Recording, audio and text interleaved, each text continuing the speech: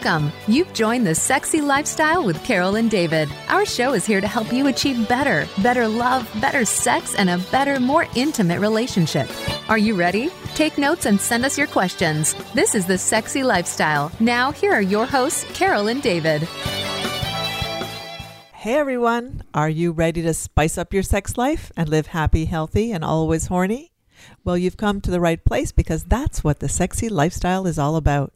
David and I are passionate about making your sex life the best it can be. We sure are, and you know we love talking and learning about everything related to sex and sexuality, sexual health, and of course, sexual pleasure. We love diving deep into the naughty, the taboo, and the unknown, and hope our discussions open up your dialogue about great sex because, well, great sex matters, and we all deserve it. I think today we're going to be talking about some naughty and taboo stuff, so stay tuned. So, have you ever questioned whether your sexual behavior is a problem that needs professional help? Is your preoccupation with sex affecting your life or your livelihood and causing feelings of shame, pain, and self-loathing?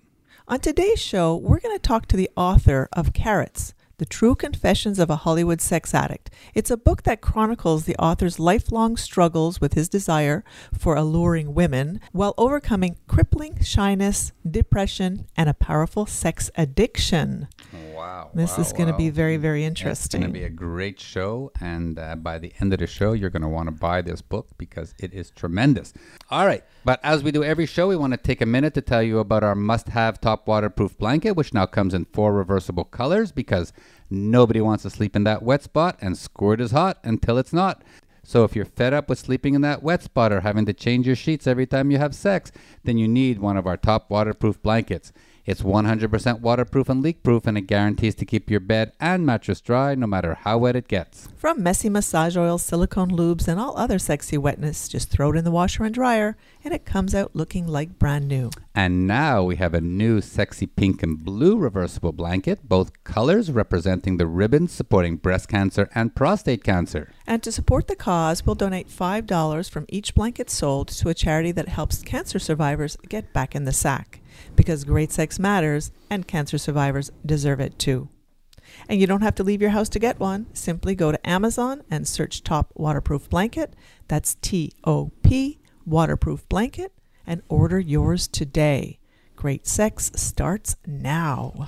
All right, now it's time to get on with the show. You know, we're Carol and David. This is The Sexy Lifestyle, and we're excited to welcome today's guest. Dan Harary has worked in the entertainment industry as a publicist for over 40 years and has met many famous stars from the movie, TV, and music industries. He has authored 3 books, including his most recent, Carrots, The True Confessions of a Hollywood Sex Addict. All righty. Dan, welcome to The Sexy Lifestyle. Thank you for taking time out of your day for being with us here. Thank you very much for having me. I'm very grateful to be here. Yay. Why don't you start by telling us a little bit about how you found your way into the Hollywood entertainment industry as a publicist? Sure. Well, it was a very circuitous, I think is the word. It's a very circuitous route. No other human on the planet could replicate my route. Basically, the quick version is I grew up in Asbury Park, New Jersey, the Jersey Shore.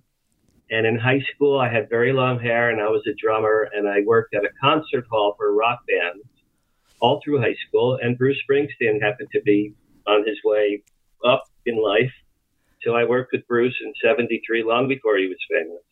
And I worked with a lot of very big, very, very big rock bands in high school. Then I went to Boston University, and I studied communications.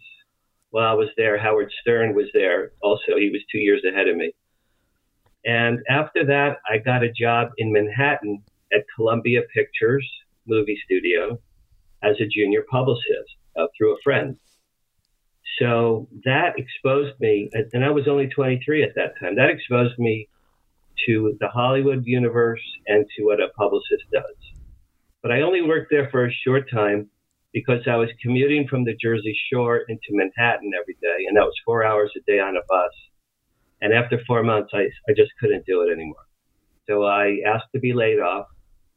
And then, very fortunately, I had a friend from the East Coast who had just moved to Los Angeles.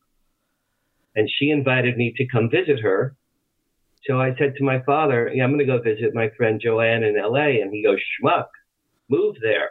He goes, don't just visit, move there. So I said, okay. And my entire life was determined in those 8 seconds with my father. The rest of my life that was it, because he told me to do it. And I loved my father. I'm like, okay. So I moved to LA. I was 24. I had no job, no money, no car, no connections. I had absolutely nothing. And I lived on my friend's couch for a year. Wow. During that time, actually, at one time I was down to $6. That's my favorite story. I literally had $6 in the world. I had $2 in the bank and $4 in my wallet. And that's all I had in the world. Anyway, I used to walk through like this movie studios. I would put on a suit and carry a briefcase and walk through the gates of the movie studios and wave to the guards. I was penniless. I was almost homeless. And the guards would wave at me like, oh, here's a big shot from New York. He's wearing it. Nobody in Hollywood wears a three-piece suit. Mm-hmm. So I just stumbled and bubbled. The first year I was here, I sold clothes on Venice Beach. I was a gopher. I used to get coffee for people. I had their cars washed. I was a receptionist for a porn company. I was the receptionist for Swank Telefilm. How may I help you? The first year I was here, I just did whatever odd job came along. And at the top of 1982, I met the head of the American Film Institute. And she hired me because she also went to Boston University. And she gave me my first job in Hollywood. And thank God for her, because once I had a foothold at an established Hollywood entity, the AFI, it's very prestigious. It's a film college. And I worked there for a while. Once I had my foot there, that led to all the future, that led to all the future PR entertainment industry jobs. So that was my base. So I was here about a year and a half, struggling and suffering until I got my first real job. And then after that, I worked at the Playboy Channel as a publicist. I worked for Columbia Pictures Television as a publicist. I worked for the two biggest PR firms in Hollywood for 10 years. I represented Jay Leno when he got the Tonight Show. And then when I turned 40, 26 years ago, I had an epiphany and I started my own PR company, Asbury PR Agency, like Asbury Park, where I'm from. And the universe has been very good to me professionally, not so much with women, but professionally, the universe and my karma is pretty good. I've been running my company now 26 years. I've made millions and millions of dollars. I've spent every dollar, but I've made it. Yeah. So, yeah. That's I've been my own boss. I've been my own boss for 26 years. I've had hundreds of clients. And now I'm 66. I'm still working. I'm looking at the next 10 years to see what I'm going to do. But I enjoy working. So my father couldn't wait to retire. He retires. His mind turned to oatmeal. And then he got Alzheimer's. I mean, so I have no rush to retire. So, Dan, let me ask you a question. I mean, we've spoken to you a little bit before the show, and we know that you have this crippling shyness. How can a shy person like you become this big, supposedly gregarious person in Hollywood, talking to people, mingling with the stars, and you have this debilitating shyness inside you? Well, the shyness that I had really was in the area of girls and women and sex. Okay. It wasn't in any other area, David. It was just really with the opposite sex. So you were okay going out mingling with people, but when you needed to ask a girl out or see if someone wanted to have a booty call with you, you just couldn't do it. That's exactly right. And that's really the premise of Carrots. That's where the title even came from. You know, carrots. What's a carrot on a stick for a donkey? Right. Carrot on a stick is this wonderful, alluring thing that you want and you desire. And it's literally right there. You can see it. You can smell it. You can almost taste it, but it's on a stick. And it's right there. And the more you walk you think you're going to get closer, but it remains at a distance. Right, right. Carrots is my metaphor for me and girls and women. Starting in adolescence. All right, so, my first 12, 13 years, I had 1 million friends. I was A+ student. My parents loved me. I was the oldest. Everything went great for a long, long time. Once adolescence hit me, 13, 14, I would look at a girl and go, oh, my God, look at that pretty girl. I can't talk to her. She's way too pretty. I can't talk to her. So my shyness really was in that area of girls and then later women. But school, I always did well. I always had 1 million friends. I was a rock and roll drummer. We had a following. Professionally, I've always done well with my jobs. So the shyness was a result of undiagnosed depression that I've told you in the past. I get that. And we're going to get into that in a second. But, for a person who, is out in Hollywood, who is shy with women, who really had a successful business career, why did you decide to write this book, Carrots, and put everything out there for everyone to read? You could have just stayed, little Dan Harary by himself, this publicist out there. Yeah, we're going to talk about all the issues you had sexually and sex addiction. But why did you have to tell the world about it? Well, that's a really great question. I think I wrote the book in 2009 initially, when I was in my mid-50s. And at that point in my life, I was finally comfortable with myself and my own sexuality. And I would tell friends stories about bad dates that I was having, or bad dates that I had since my divorce. I got divorced in 1992. So that's 30 years. I've been single for 30 years.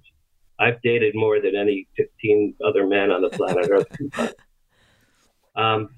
So just in my 50s, I felt comfortable to reflect back on my life and my weird history with women. At the time, I was managing a very famous supermodel, and I almost got her a book deal. We came very, very close to a book deal.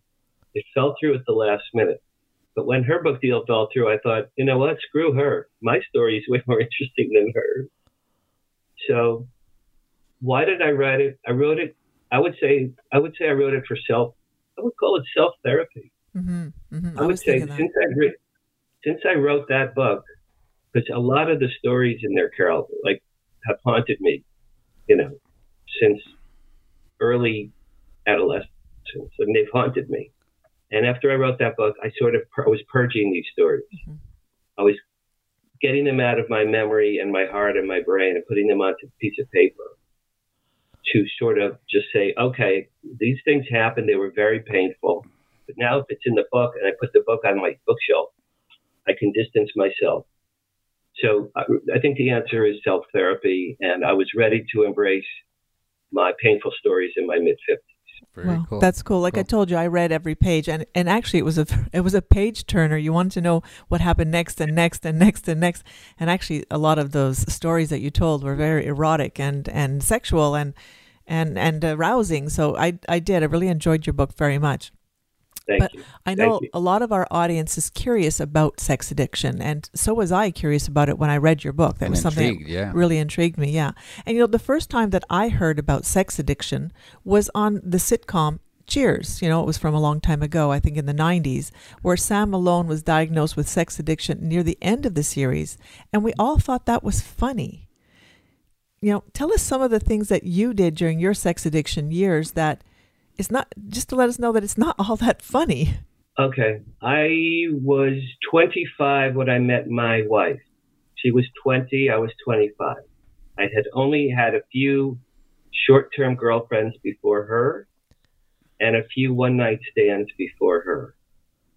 So basically, masturbation was my life from 13 to 25, mostly. That was my sexual expression, was masturbating in private, telling no one, hiding it, feeling shamed, feeling embarrassed, never discussing it ever with anyone on the planet Earth, ever, never once, with anyone at all, ever.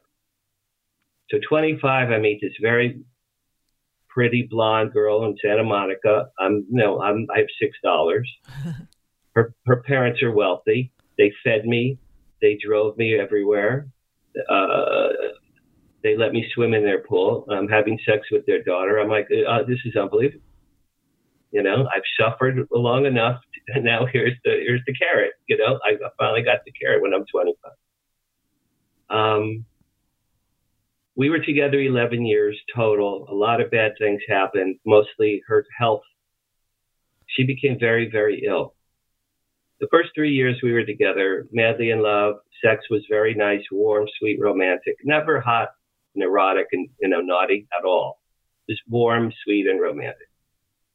On our honeymoon, literally, the night of our honeymoon, she had chronic fatigue syndrome. And then she was in bed for the next 6 months. So from my honeymoon for the next 6 months, my wife was very, very ill. Meanwhile, I'm working at the Playboy channel. I'm surrounded by the most beautiful girls in America, literally, for every Monday through Friday. I'm doing photo shoots with beautiful naked girls for years. And then I go home and my wife is deathly sick in bed, and her mother and her grandmother are feeding her soup in bed with an IV drip in her car. So talk about a carrot era. That was a real carrot era. And while she was ill, I mean, you were talking about how you masturbated nonstop from your teens into your 20s till you met your wife. Did you go back to doing that, or were you even masturbating when you were married because maybe she didn't give you enough sexual activity that you needed? Well, once she became ill, I wasn't going to say, hey, I'm horny. She's, green. Literally, she's green with an IV, and her grandmother's feeding her soup. Mm-hmm. So fuck me. Who the fuck am I to be horny? Fuck that. Mm-hmm. I used to go, we had a garage, and we had a little shed there in the garage with the lock, and I used to go masturbate in private in the little shed with the lock in the garage next to the trash dumpster. Mm-hmm. And that was my sex life for many, many, many years. Wow. Because I'm not going to be a selfish prick and say to my wife, hey, I need a blowjob. That's not going to happen. No, but my question wasn't, did you put the onus on her? My question was, being a person who just needed to come on a regular basis, what did you do? And obviously you went back to masturbating. Right. I had no choice. Yeah, I had absolutely no choice. Okay, so to get to the sex addiction, we broke up after 11 years together. Her health improved. She took the kid. It's a miracle I have 2 children. It really is. Now, for my son, we tried to get pregnant. We tried, and it took a while. But years later, for my daughter, this is quite remarkable. I had sex with my wife 3 times in 1989. Only 3 times that year. One of those 3 times was my daughter, wow. who was the joy and gift of my life. Mm-hmm. And the reason God put me on earth is my daughter. So my daughter's a miracle child. Okay, so anyway, when we decided to leave, I was 36 now.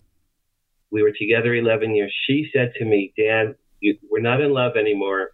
Let me take the kids. She said, you need to have sex with women. She goes, I know you need to have sex with women. You didn't have that much before you met me. Go do it. And when she said that to me, I actually cried. I cried tears of joy, and I hugged her, and I said, thank you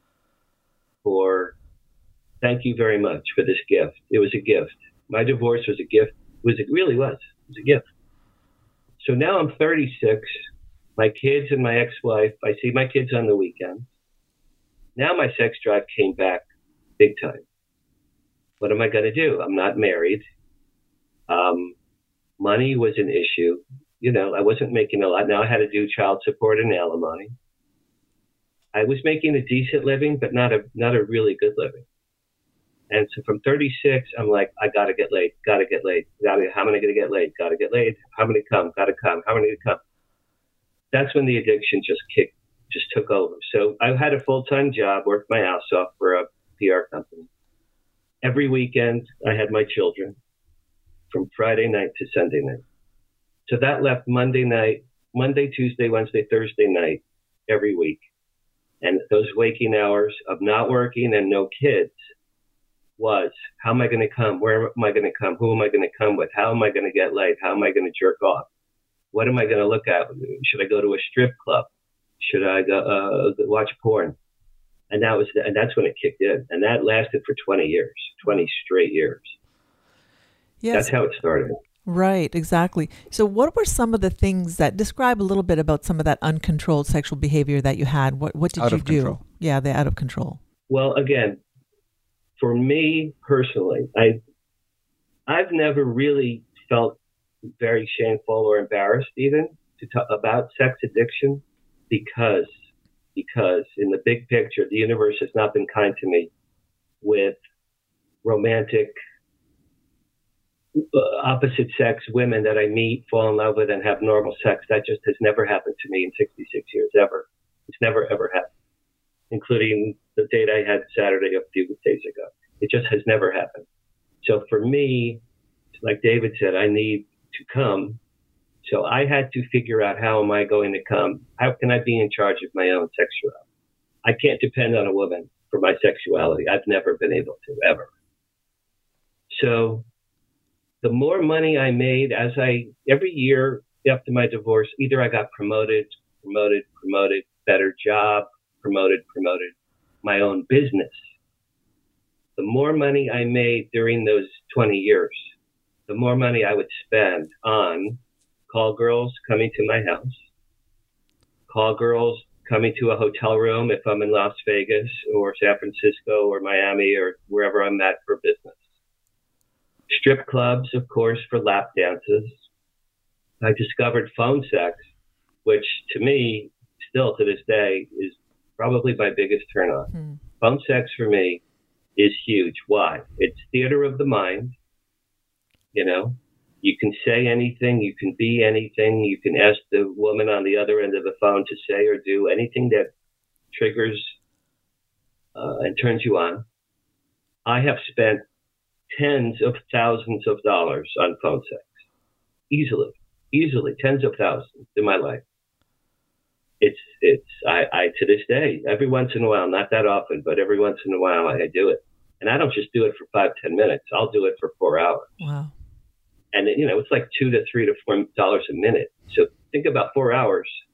A few weeks ago, I spent about $1,000 in one night on phone sex. Mm-hmm. Recently, I discovered video cam girls sex. That I just started to do this year. I have a woman in Orlando, Florida, who's just beautiful. And she reminds me of a woman I used to have the hots for. So we role play together on the computer. She's like $7 a minute. Wow. A minute. Now, in Sex Addicts Anonymous, which we'll get to, they describe being in the bubble. I don't know if you guys have heard that expression, being in the bubble. If you're a sex addict and you're in the bubble, what that means is you lose all track of time. You lose all track of how much money you're spending. You are solely focused on turning yourself on, getting aroused, getting more aroused, higher, and finally coming. So if I'm doing phone sex for 4 hours, I'm in the bubble for 4 hours. Last time I did my video cam girl, I spent $600 on her. Wow. Because I lost track of time.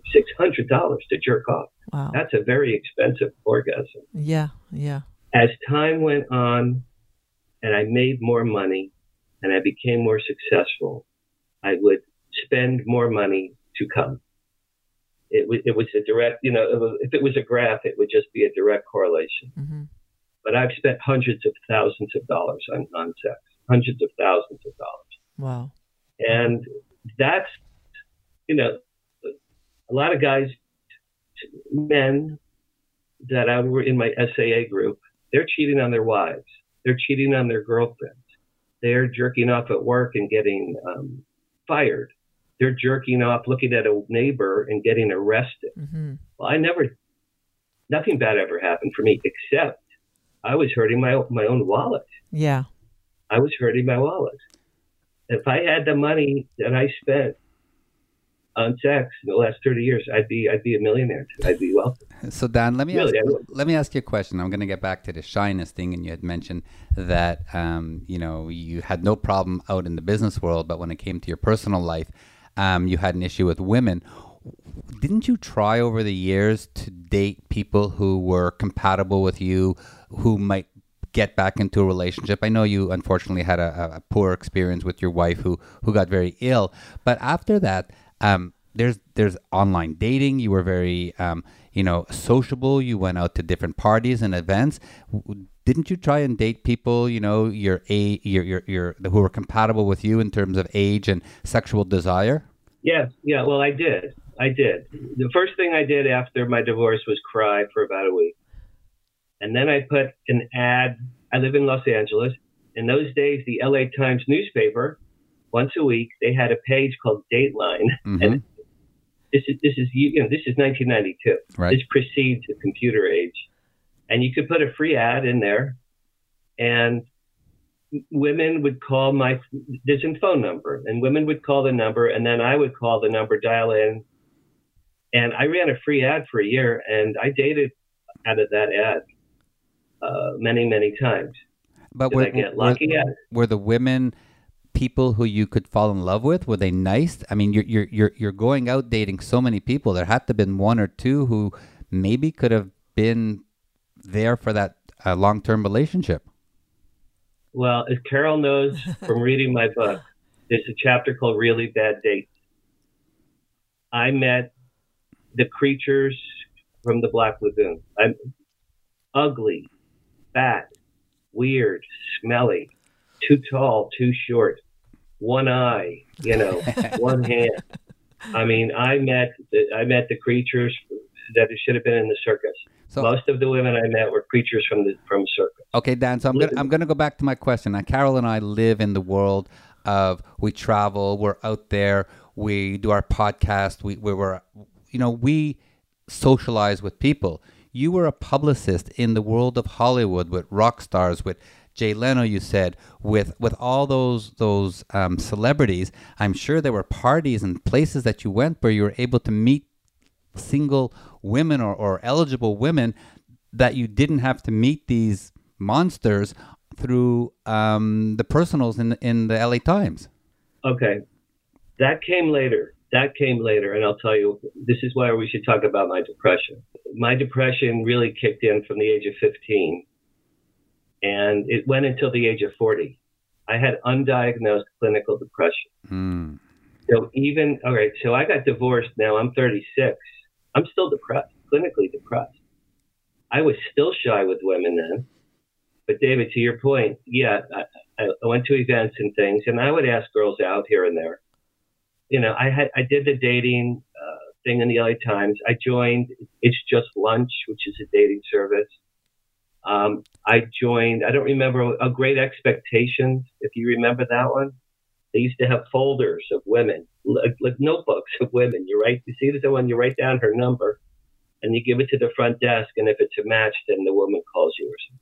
I did all of those things, but I was not finding women that I was interested in.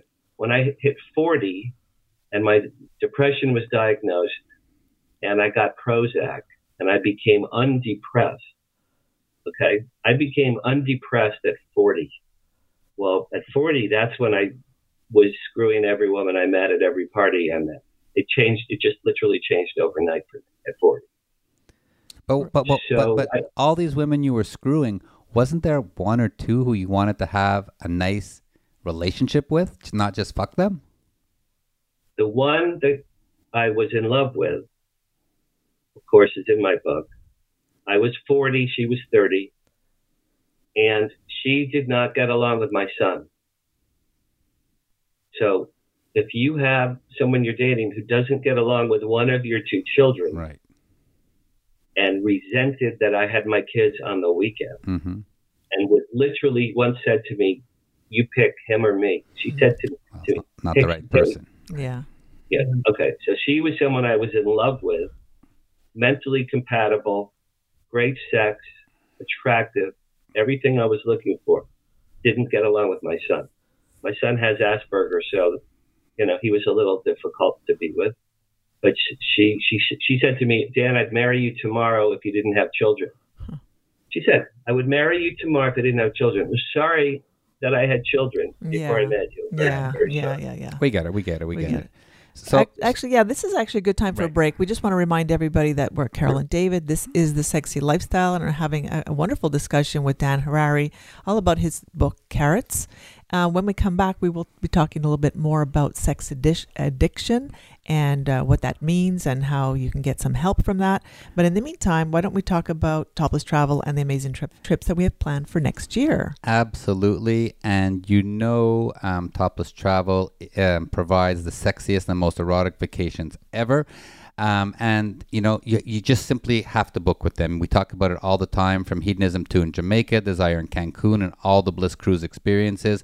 Topless Travel just absolutely needs to be your number one choice. And their trips and adventures are all about the people and the sexy fun experiences that they have. So let's shout out to their exclusive sexy host couples, including Party Mark, who are there to ensure that you have one hell of a sexy vacation. Yeah, and we go on lots of the Topless Travel trips, and listen up, we're going to be back at Hedonism 2 for another Sexy Silver event from February 25th to March 4th, 2023. We would love that if you join us there. And listen to this. In 2024, I'm already talking about 2024, Topless Travel is putting together not one, but two bucket list trips from which we'll be broadcasting live. The first one is March 2nd to 13th, 2024, where we'll be exploring the ancient pyramids of Egypt, followed by a 7-day riverboat cruise down the Nile in Jordan.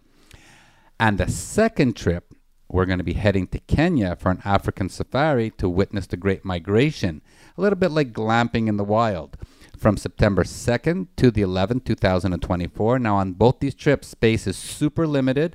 We're sold out at about 70%. So if you don't want to miss these amazing adventures with your like-minded friends, then go and book your rooms today.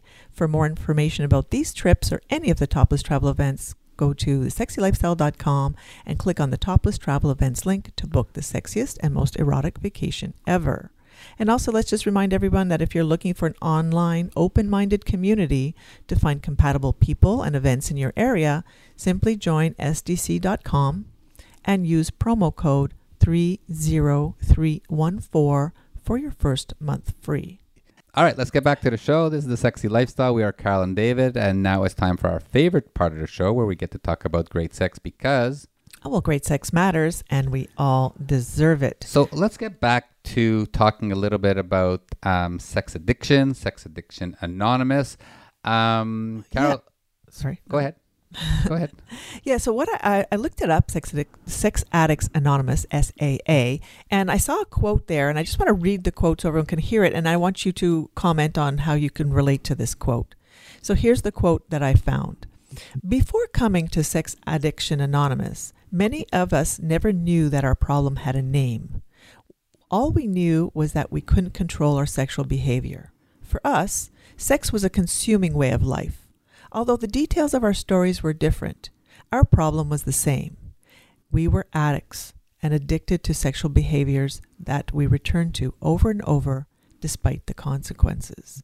So Dan, why don't you relate to us how this quote relates to you? Yeah, does it relate to you? Do you feel at home here at the Sex Addicts Anonymous? The first time I ever went to Sex Addicts Anonymous meeting, I had just met a new therapist. I had met a sex therapist in my mid-50s, because I had mentioned to my sister-in-law that I had spent a lot of money that week on prostitutes coming to my house, and she said, "You need to find a sex therapist." Okay, now I didn't really know that there was such a thing. This is only about 10, 11, 12 years ago. So I found a sex therapist. I sat down with her the first hour. I told her my story pretty much. She just leaned in. She goes, "Dan, so you're a sex addict, huh?" Okay, I'm 53 years old. I'm like, "Really? I am? I've been a sex addict since, 13. She told me to my face that I was a sex addict. I had no idea. And then she said, "You should go to SAA, Sex Addicts Anonymous, You'll find other men and women like you. I said, are you kidding me? There is such a thing. I'd never even heard of it at all. So the first time I went to an SAA, first of all, I was a nervous wreck. I was literally shaking. And this is way past my shyness. I wasn't shy anymore at all. It's the opposite. I was like Jerry Lewis. But all right. So now I'm in a room with 30 men in chairs inside a church on a Friday night. One or two women, maybe two. Usually there was one black lady that was there. It's all men. And they go around the room talking about how their addictions to sex have basically ruined their lives. And I'm sitting there, and this guy lost his house. This guy lost his job. This guy's was in jail. This guy has a restraining order. He can't see his daughter for the rest of his life. These men are crying. They're sobbing, crying. This guy lost all his money. This guy's wife, threw a knife at him or something, whatever it was. I'm like, oh my God. These are real sex addicts whose lives have been destroyed by really having to come.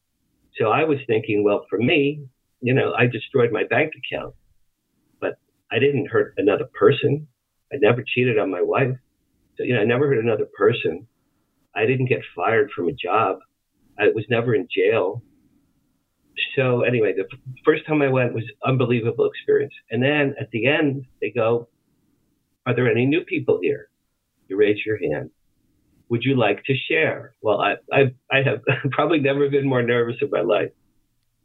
I was about as nervous when my son was born. That's the most nervous I ever was. And they said, yeah, okay, Dan, thank you for joining. Who are you and why are you here? And man, I spit out in 3 minutes, Carol, my entire book, Carrots. Everything that's in Carrots, my book, came out in 3 minutes. Childhood traumas. Best friend molested me when I was 12. Depression, crippling shyness, asking girls out for dates. My wife's medical illnesses. My sex addiction, call girls, phone sex, strip clubs. There's something called whack shacks out here. They probably exist all over the world. Oh no, massage parlors. That's it. I've spent a few dollars in massage parlors. Whack shacks are really cool because I just think they're great. You can go in, pick one or two incredibly beautiful women wearing lingerie. You go in a back room and they strip for you while you masturbate. Right in front of them. There's no glass in between. You can say anything back and forth. It was about $150 a shot. And I was addicted to that place, man. I went there hundreds of times. So all of this is coming out at SAA. And at the end of that night, people stood in line to shake my hand and said, Dan, that was one of the most amazing shares we've ever heard. They said, thank you for being here. That's an incredible share, one of the best we've ever heard. I drove home. I was actually elated. I remember I was high from having gotten 53 years of repression. Mm-hmm. I'd never spoken to a man about sex. And the fact that I'm talking to David about sex is huge. You have no idea how big that is for me. It's huge. Because until I was 53, I never spoke about sex to any of my guy friends, my parents, my father, my brothers, my cousins. Never. I never talked about sex. I was too embarrassed about it. So that was huge. So SAA, if you are someone who has trouble corralling your sex urges and they're hurting you emotionally, spiritually, your spouse, your friends, your job, your kids, I strongly recommend at least going to a few SAAs and sharing. Get the balls to share, because you'll feel like 10 tons have come off your shoulders. It was an incredible feeling. Now, I have a question. Is SAA also for people who are addicted to porn, for example? Oh, absolutely, yes. Mm-hmm. Yes. Mm-hmm. Okay. Yes. So it's anyone who has sort of compulsive, non-acceptable or non-healthy behaviors. Mm-hmm. Mm-hmm. There's another thing I could tell you about SAA if you want. Sure. There are 3 circles. They tell you about 3 circles in SAA. The inner circle is your most destructive habits, let's say. For me, it was call girls, phone sex, and strip clubs, because I was spending tens of thousands of dollars a year. The next circle is like watching porn, going to the beach with binoculars to look at girls with bikinis. It was behaviors that you should really try to stay away from because they're going to lead to your inner circle. And then the outer circle is spending time with your children, ride a bicycle, go to the gym, read a book, take a walk, go out to dinner with friends. That was very helpful to me. Create the three circles. And once I did that, I realized my inner circle, all my money is going to my inner circle. Yeah. Now, at this point, I have 2 kids in college. I had 2 kids in college at the same time.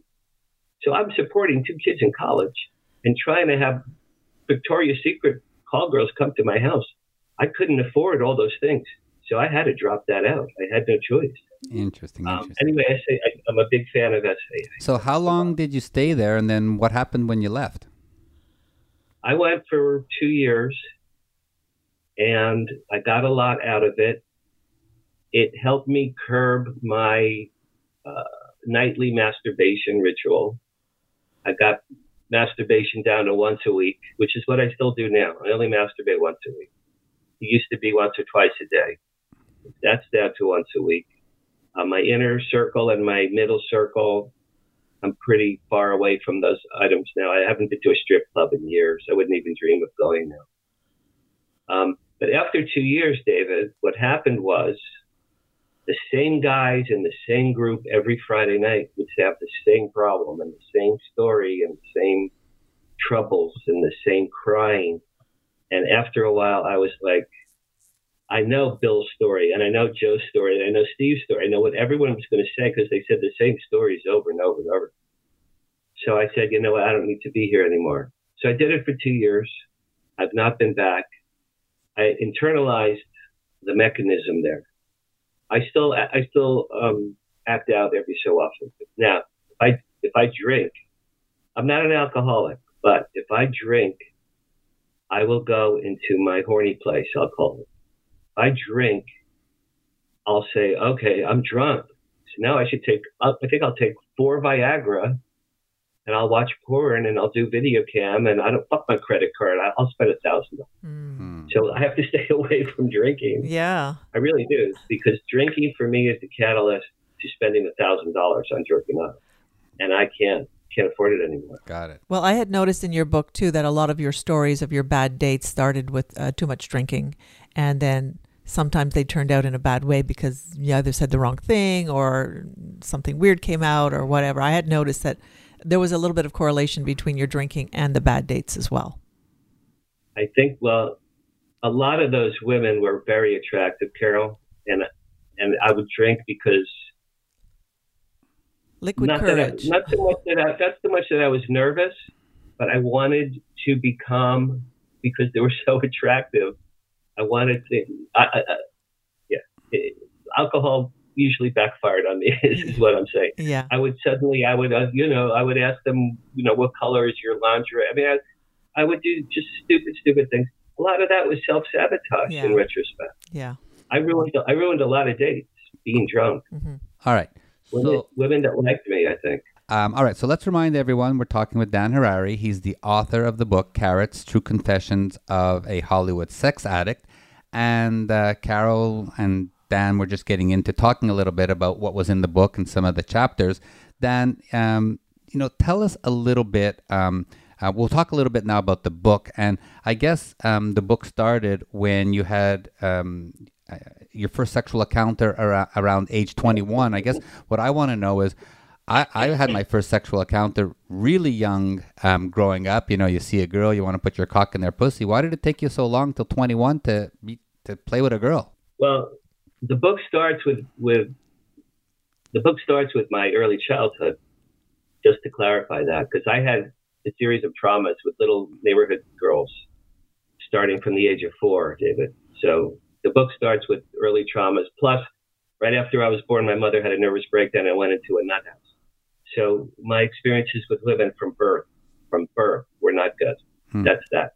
Anyway, the first time I came near a pussy to have sex, I was 19, and I was with this girl, and we went to a barbecue, and I drank so much beer and smoked so much pot that at that night when we went home to have sex at her house, and keep in mind her parents were in the next room, I couldn't get hard. I just absolutely could not get hard. She's like, fuck me, fuck me, fuck me. Her father is literally upstairs above our room because I had met him.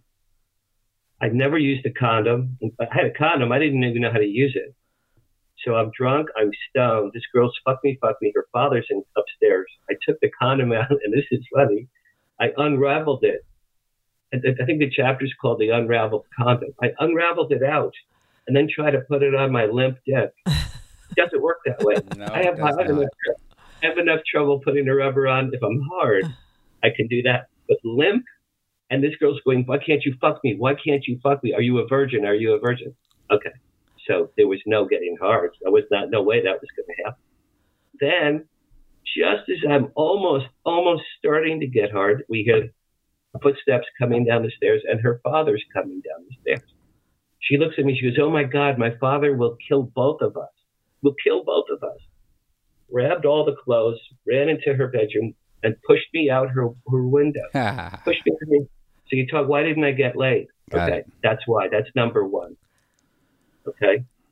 But the real answer is crippling shyness. There was a girl in high school when I was 18. I had long hair. I was a drummer. She was infatuated with me. And she was beautiful, and she had big boobs. And I was so intimidated by her big boobs. And she waited for me for like 2 years, and I never even kissed her. Wow. Because in my mind, I'm like, Cheryl's boobs are so big. Why would she want to be with me? Why would she, who am I? Why would she want to be with me? I had the worst self-esteem in the world. So I would jerk off looking at Playboy magazine. To me, Playboy magazines were sex all through high school. That's what sex was. And real girls who wanted to be with me, I couldn't I had fantasy and I had real girls, and I couldn't jump over. But it was very hard. What was your infatuation with these like Playboy models, these celebrities, these Victoria's Secret models that really were, we'll call them untouchables or unattainables versus, that average girl next door? What's the infatuation? Well, I've been with plenty of girls next door. I've had quite a few girlfriends since my divorce. Some of them were nice looking. None of them was a beauty queen. My infatuation very simply goes back to Playboy magazine. From 13 to 19, I used to steal them. I used to ride my bike after school once a month, put a magazine under my jacket, ride my bike home. And then I'd be shaking because, these are my new girlfriends now. Mm-hmm. So when my parents and my brothers are sleeping at 2, 3 in the morning, I would lay them all out, the pictures on my floor in my bedroom. And I would just look and masturbate and go, look at all these beautiful girls. They're so beautiful. I was so elevated and excited. So then later in life, when real girls who are, a 4, a 3, a 4, or a 5, and I'm used to coming for girls who are 10s or 12s in magazines, I'm telling you, I did myself a real disservice with that. It was a real disconnect. We talk so often about that issue with people who watch porn. And, porn has a place in sexuality, which is entertainment. Porn is not where you learn how to have sex. Porn is something you use to open up discussion. But I'm getting here that you believe the world of dating was these beautiful models, and this is what made you come and made you turned on. Whereas, in the real world, that doesn't happen. And the same way in porn, where a guy keeps an erection for 5 hours and shoots 8 gallons of cum and the woman's squirting like a fire hose. It's a turn on when you watch it visually, especially for a guy. But, when you're with a woman, you know it's not true. And I, as a guy, I know I can't keep an erection for 5 hours at a time and put her on my shoulders and lick her pussy while she's hanging from the ceiling. So I'm getting from you that you grew up with this surreal or unreal view of what the perfect woman should be for you to have sex with. Exactly right. And that goes back to carrots. A carrot is a desirable object, or in my case, a desirable woman that's there, and within your universe. You could see her, you could smell her, you could even touch her, but you can't have her. And the models that I've chased after and the very attractive Hollywood actresses that I've chased after, I've come close here and there a few times to having sex with some of them, but when I was younger, my mother wanted me to date her best friend's daughter. She was, go out with Marilyn. She's the nice Jewish girl. Marilyn was fat. Now could I have had sex? Of course. 16, 17, 18. Marilyn was fat. There's just no way. I so fucking conditioned myself with those blonde with big tits. Yeah. Blonde. And then when I knew Carol, I knew these girls in real life. In the 80s, I'm married to a sick woman. I'm hanging with these girls in real life. Yeah. And they're real. Fact, they become real. And two of Kim Allen and Linda Wiesma, two of them, they're in my book, the pictures. They actually came on to me. And of course, I just gotten fucking married. Yeah. And I promised myself, no matter what, I will not cheat on my wife. So I'm married to a very ill woman, and there's two perfect Playboy models. I'm throwing them, and I'm like, talk about carrots. Now, Dan, you can't beat that story for carrots. Right. Dan, you talked about seeing a sex therapist. Did you ever work with a sexologist or a sex therapist to help you grasp the unrealness of your infatuation with all these beautiful models? Yeah, sure. Yeah, I mean, this has all been discussed. I understand it. I didn't really understand it in its day. I just, I've always known there's a fantasy track with sex, fantasy sex, and then there's real sex. 10 years ago, I had a girlfriend named Barbara, not particularly attractive. We had sex a few times. She would say, why do you throw me around the bed like I'm a porn star? She goes, do you watch a lot of porn? I go, yeah, I've seen porn. She goes, why can't you just make love to me and cuddle with me? And I'm thinking, well, I'm not attracted to you, number one. Number two, porn sex turns me on. So we only had sex maybe 5 times, and then we both looked at each other and said, no, let's not do this anymore. It was incompatible. We were just completely incompatible. Sexually, every other way, she was great. My parents told me to marry her. My ex-wife told me to marry her because she was such a nice person. I was not attracted to her. I could only fuck her if I'm spinning and twirling with dildos and vibrators and watching porn with lube everywhere. And she was completely turned off by that. So I'm the king of disconnect. And no one's had more disconnect between fantasy and real life than me. I'm the champion. Very, very interesting. Now, we're coming up to the end of the show, and I hope everybody's realized that we haven't gotten into Dan's super erotic storytelling that he tells in his book, because we want you to read the book, and it's really, really, like Carol says, a page turner. But Dan, we're going to give you a chance here to tell just 2 of your favorite sex stories, the ones that you'll never forget, to give people a little bit of food for fodder to go out and read the book. Okay, well, the first girl I ever had sex with, I was 21 and a senior in college. She was a very attractive blonde I had met New Year's Eve at a nightclub.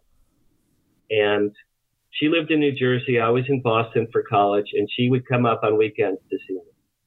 The very first time I ever got laid in my entire life was a Friday the 13th. To keep that in mind, because what other date would it have been? It was a Friday the 13th. We fucked 9 times in 12 hours. Wow. 9 times in 12 hours. It was Herculean. And I was 21, she was 20. The next morning, she said at breakfast, she said, wow, she goes, you're such a great lover. She goes, I never knew sex like that was possible. I said to her, Kim, you're not going to believe me. That's the first time I ever had sex in my life. Wow. She went pale. She goes, are you serious? She goes, you're like a champion. And then my funny answer was, yeah, well, I've had a lot of practice with myself. Yeah. Yeah, of So course. 9 times in 12 hours. I've never matched that. I've never beat that. Us either. Think about that. In fact, my penis was sore for a couple of days. I'm I sure. can imagine. I can surely That imagine. is a true story. That's a true story. The most recent amazing story was in 2012, I had 2 women. One was a former Playboy model, and her best friend is a hairdresser. Now, the 2 women also charge money to guys for sex here and there.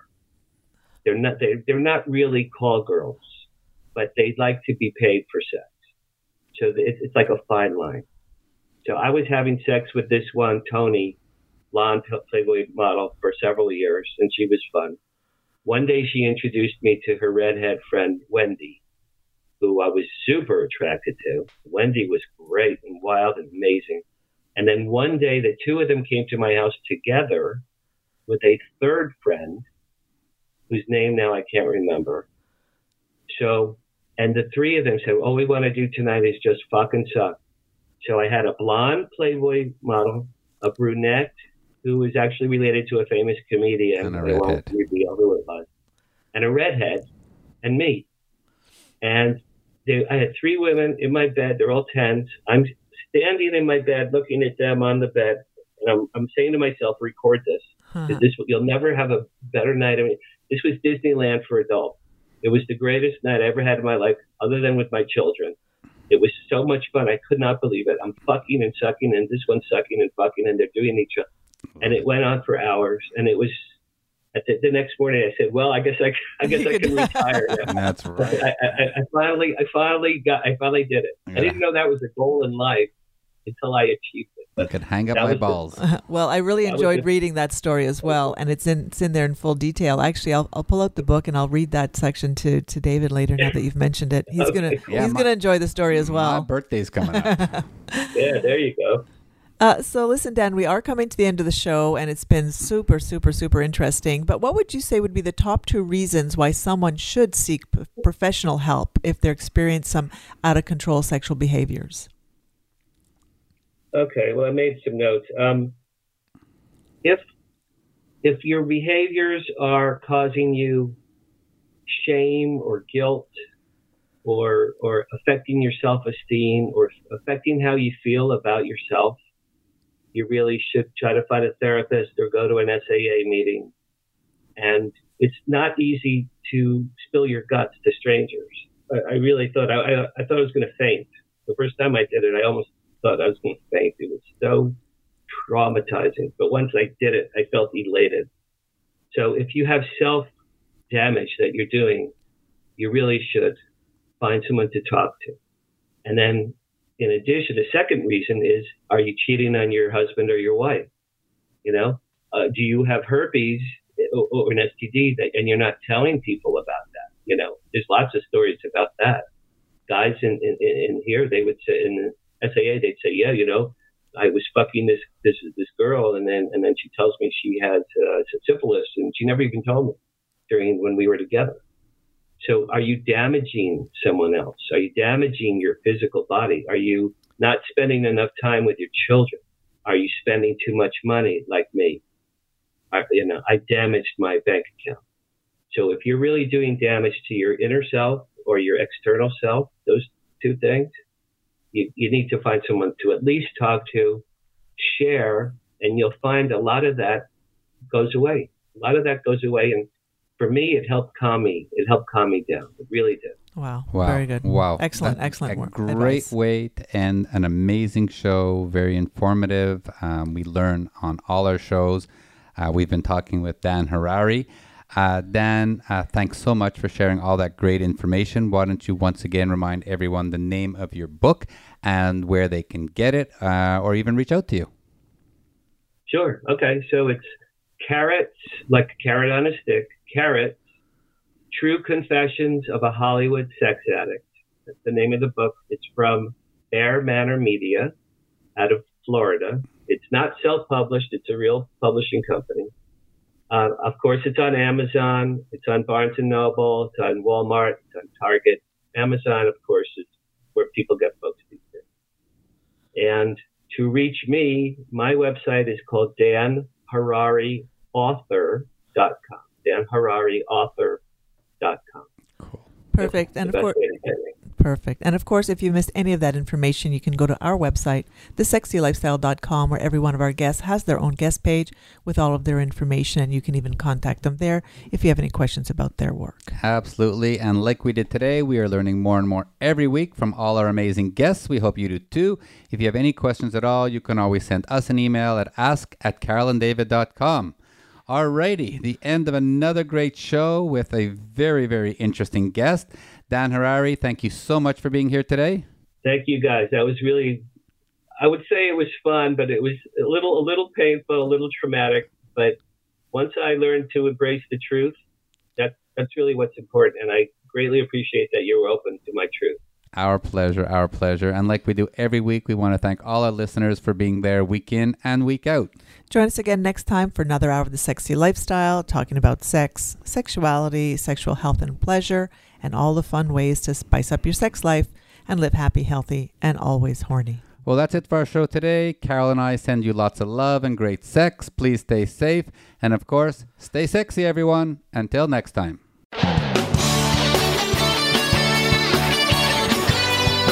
Thank you for joining Carol and David for this week's edition of The Sexy Lifestyle. We've got another one lined up next Friday at 3 p.m. Pacific Time, 6 p.m. Eastern Time on the Voice America Variety Channel. The weekend is just around the corner, so try something new. Spice it up, and you just might have the best sex ever.